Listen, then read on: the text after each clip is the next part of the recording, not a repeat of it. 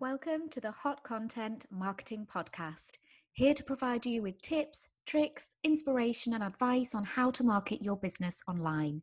If you're an entrepreneur or small business owner, this is the place for you, as I chat to each of our expert guests about what's working right now.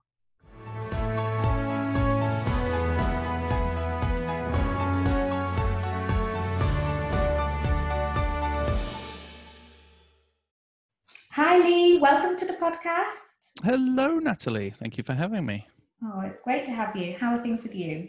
They're actually going pretty well. I've had my morning coffee and then I succumbed to an egg sandwich. And that's bad because I stuffed myself last night with Chinese food as well. So I told myself last night I wasn't going to have breakfast.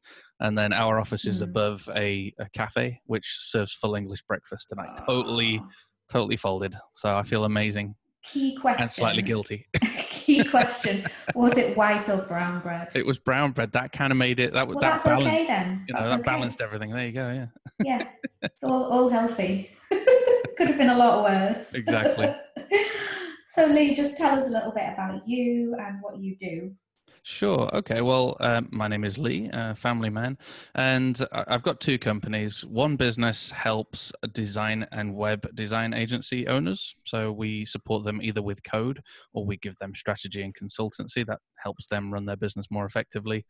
And we also work with event organizers as well in my other business, which is called Event Engine. And we've got a website platform for those guys that allows them to do things like event registration, manage their exhibitors, their agendas, seminars, all of that good stuff. So they're the two companies that I run. I've also got kind of my personal brand that we've been building up slowly over the last year, which we had the podcast, which I've hidden behind brands a lot for years. So I've got like the WP Innovator podcast and this, that, and the other, this brand over there and this brand over there, and never really put myself out there. So over the last year or so, I've been putting myself kind of front of center above all the brands. So I'm kind of in this bit of a brand nightmare at the moment where I've got lots of brands and my name out there, and I'm slowly trying to move everything under the umbrella of Lee Jackson. So if you ask me in a year, I'll be able to give you a much more succinct answer. I love it.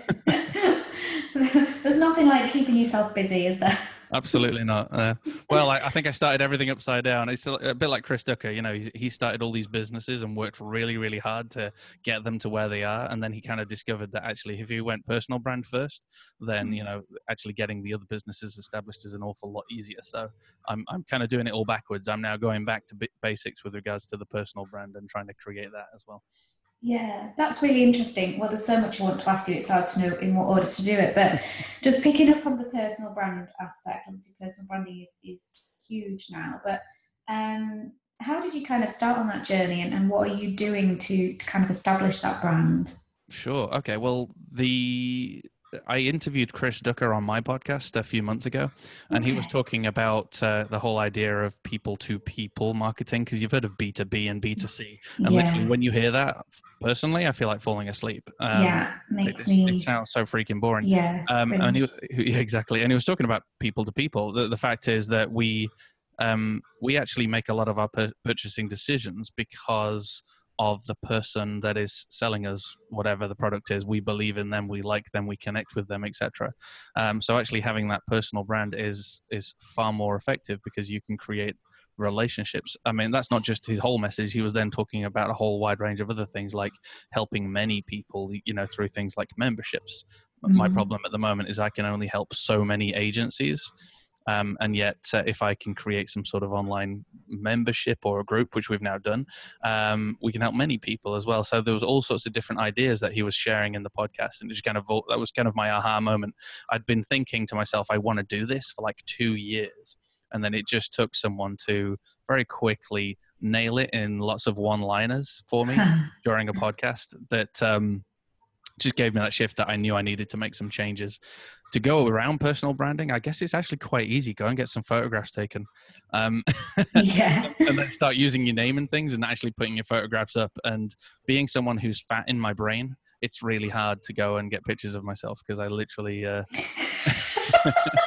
just realised what you said. Yeah, well, I think everyone's fat in their brain, aren't they? You know, like... And you look at every picture and people go, oh, you look lovely. And I'm like, no, I can see my double chin. Oh, no, I don't like that angle. My cheeks look slightly bloated, you know, so Or I look really old there because I'm now 35. It's really old. Yeah. But yeah, so it's been about putting myself out there.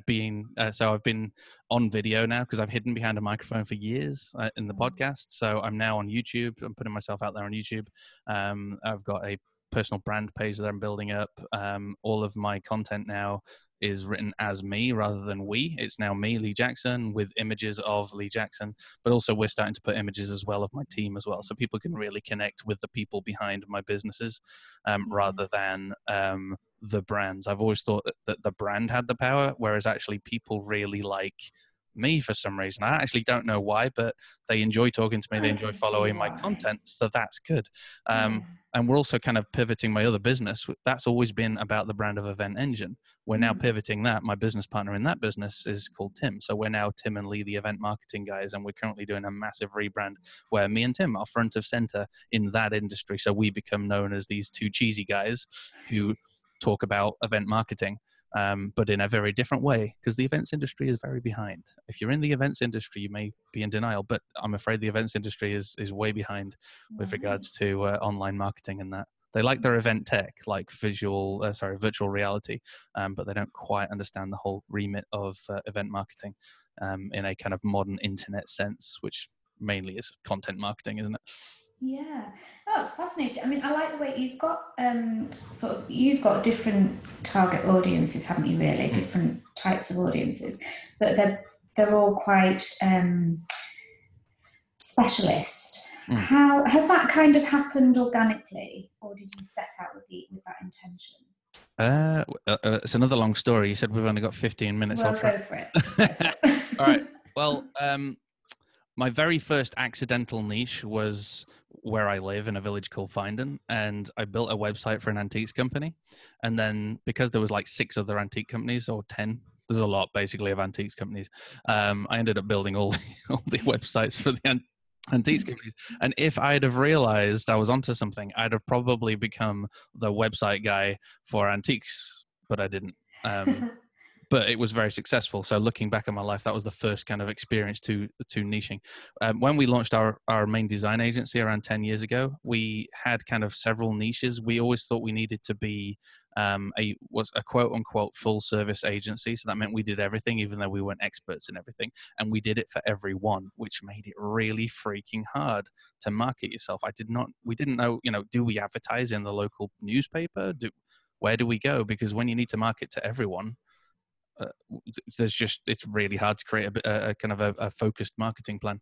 So we ended up niching right down into the events industry with that agency. So we were doing branding for event organizers, and that literally wrote the marketing plan for us because we knew exactly where we needed to go, which was where event organizers are. It's as simple as that. So that was when we started making our first step into niching. And because I'd built up the digital department for that design agency, it made absolute sense for me to spin off a new company that focused in helping design agencies around the world add digital to their remit, because you can't be doing print forever. You need to be probably looking at online, but also helping them understand as well how they can shift from being quote unquote full service agencies for all men and women to being niche boutique quality agencies where the owners or the team create the lifestyle that helps them rather than stresses them out. Because a few years ago, agency life was not good for me.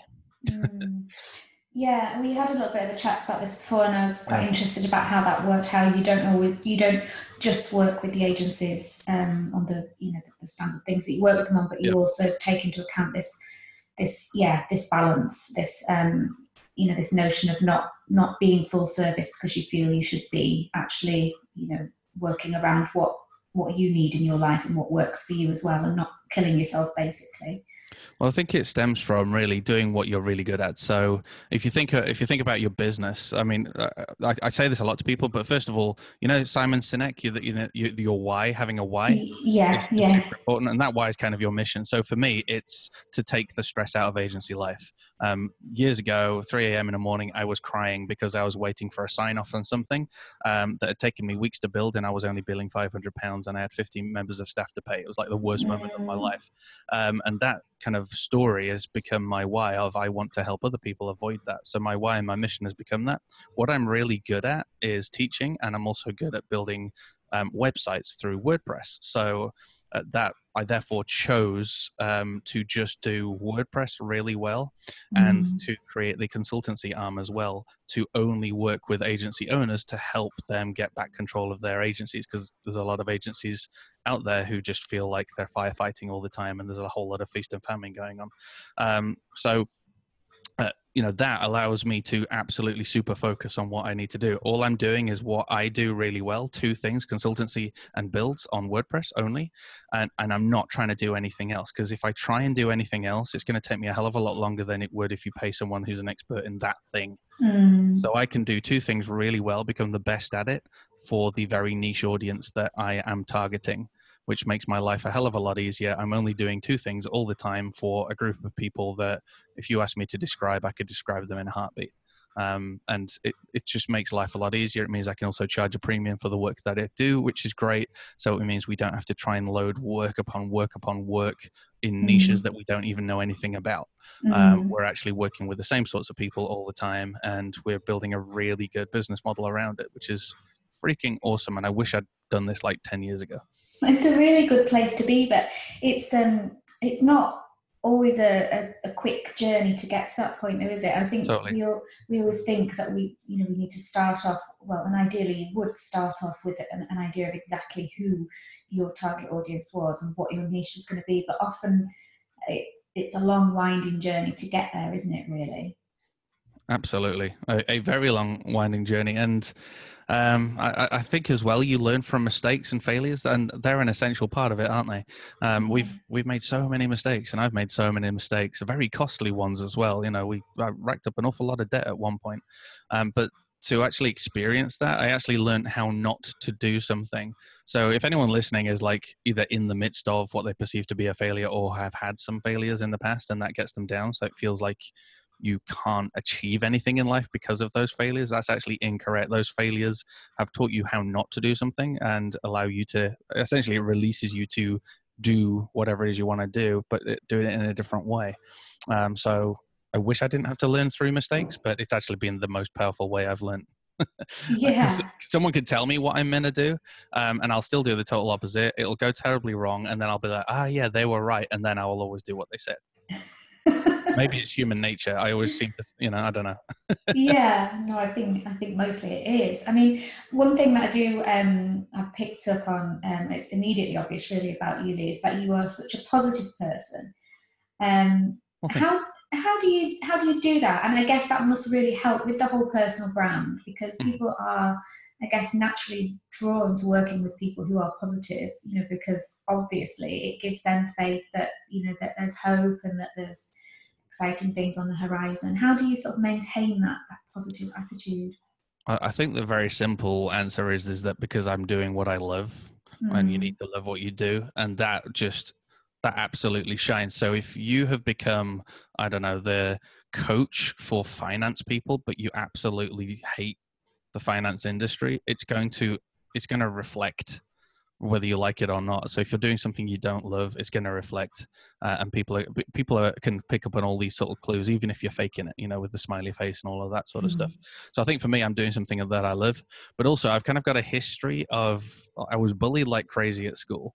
And I also have quite a history of struggling with mental health as well. So was on tablets for depression, etc. I've managed to come off the tablets, which is great, through things like exercise, etc., which really helps find the balance. And I kind of, I don't know, it's kind of got me to a point in my life where I don't want to always be fighting other people, i.e. the bullying and that. I don't want to feel negative about myself anymore, or talk down about myself anymore. So I've stopped lying to myself, all these negative things. And also I've cut off all of the drainers in my life. And that sounds mean, doesn't it? But whoever drains you, whoever's either mean to you or just saps your energy, etc., then you're not doing yourself any favors hanging around with those sorts of people. So you kind of have to politely cut them off.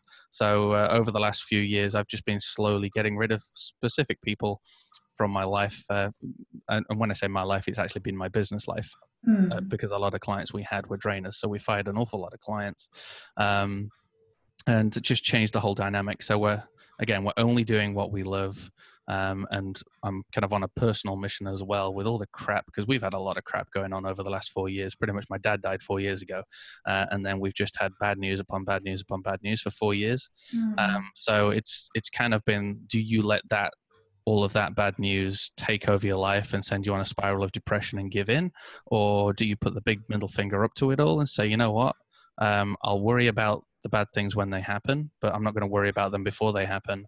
I'm going to carry on with life and live whatever life we've got whilst we've got it to the absolute fullest and freaking well enjoy it. Amazing. With a smile. Amazing. Because life's short, isn't it? That's depressing. I don't mean to be depressing, but it is short, right? Well, it is, yeah. And that's why I think all of us who kind of are involved in running our own businesses and entrepreneurs, I think we all have that sense that, life is short, so we want to kind of pack in as much as we can and do the best that we possibly can in that short time that we are given. That's true, but that's also a danger, isn't it, as well? Because we're all workaholics. Yeah. I'm totally a workaholic. And if I get another idea, I'm one of those people who wants to implement. And my vision of implementation would be working for 48 hours without sleep. Because I'm that freaking excited by this new idea. I just want to go ahead and do it. And I'm pretty sure there's a few people listening and nodding going, yeah, I've done that before. Yeah. Oh, that's been such a great chat. And I was about to say, before you said that last bit, I was going to say, I also think you should be a lifestyle coach. A lifestyle coach? Right. Yeah, after that, no. Well, I say that. I don't do that anymore. I have done that. But for us, we are very much preaching, that the work-life balance is so freaking important. So for us, I'm an early bird, so I'm up at 5, and I'll do meditation and all that sort of stuff. And then we'll do some work, etc. But we actually close the office at 4 every day here.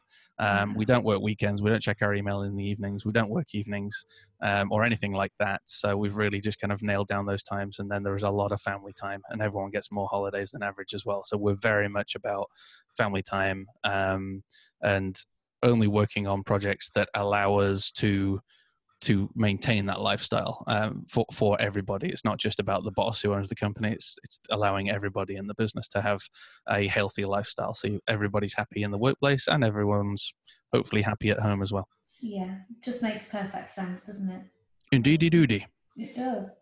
Well, I can't imagine anybody having listened to this, Lee, and not wanting to connect with you in some way. So can you just let everybody know how they can do that, where they can find you? Absolutely. Okay, so there are several ways to connect with me. The probably the quickest way to connect would just be head on over to agencytrailblazer.com. That's agencytrailblazer.com.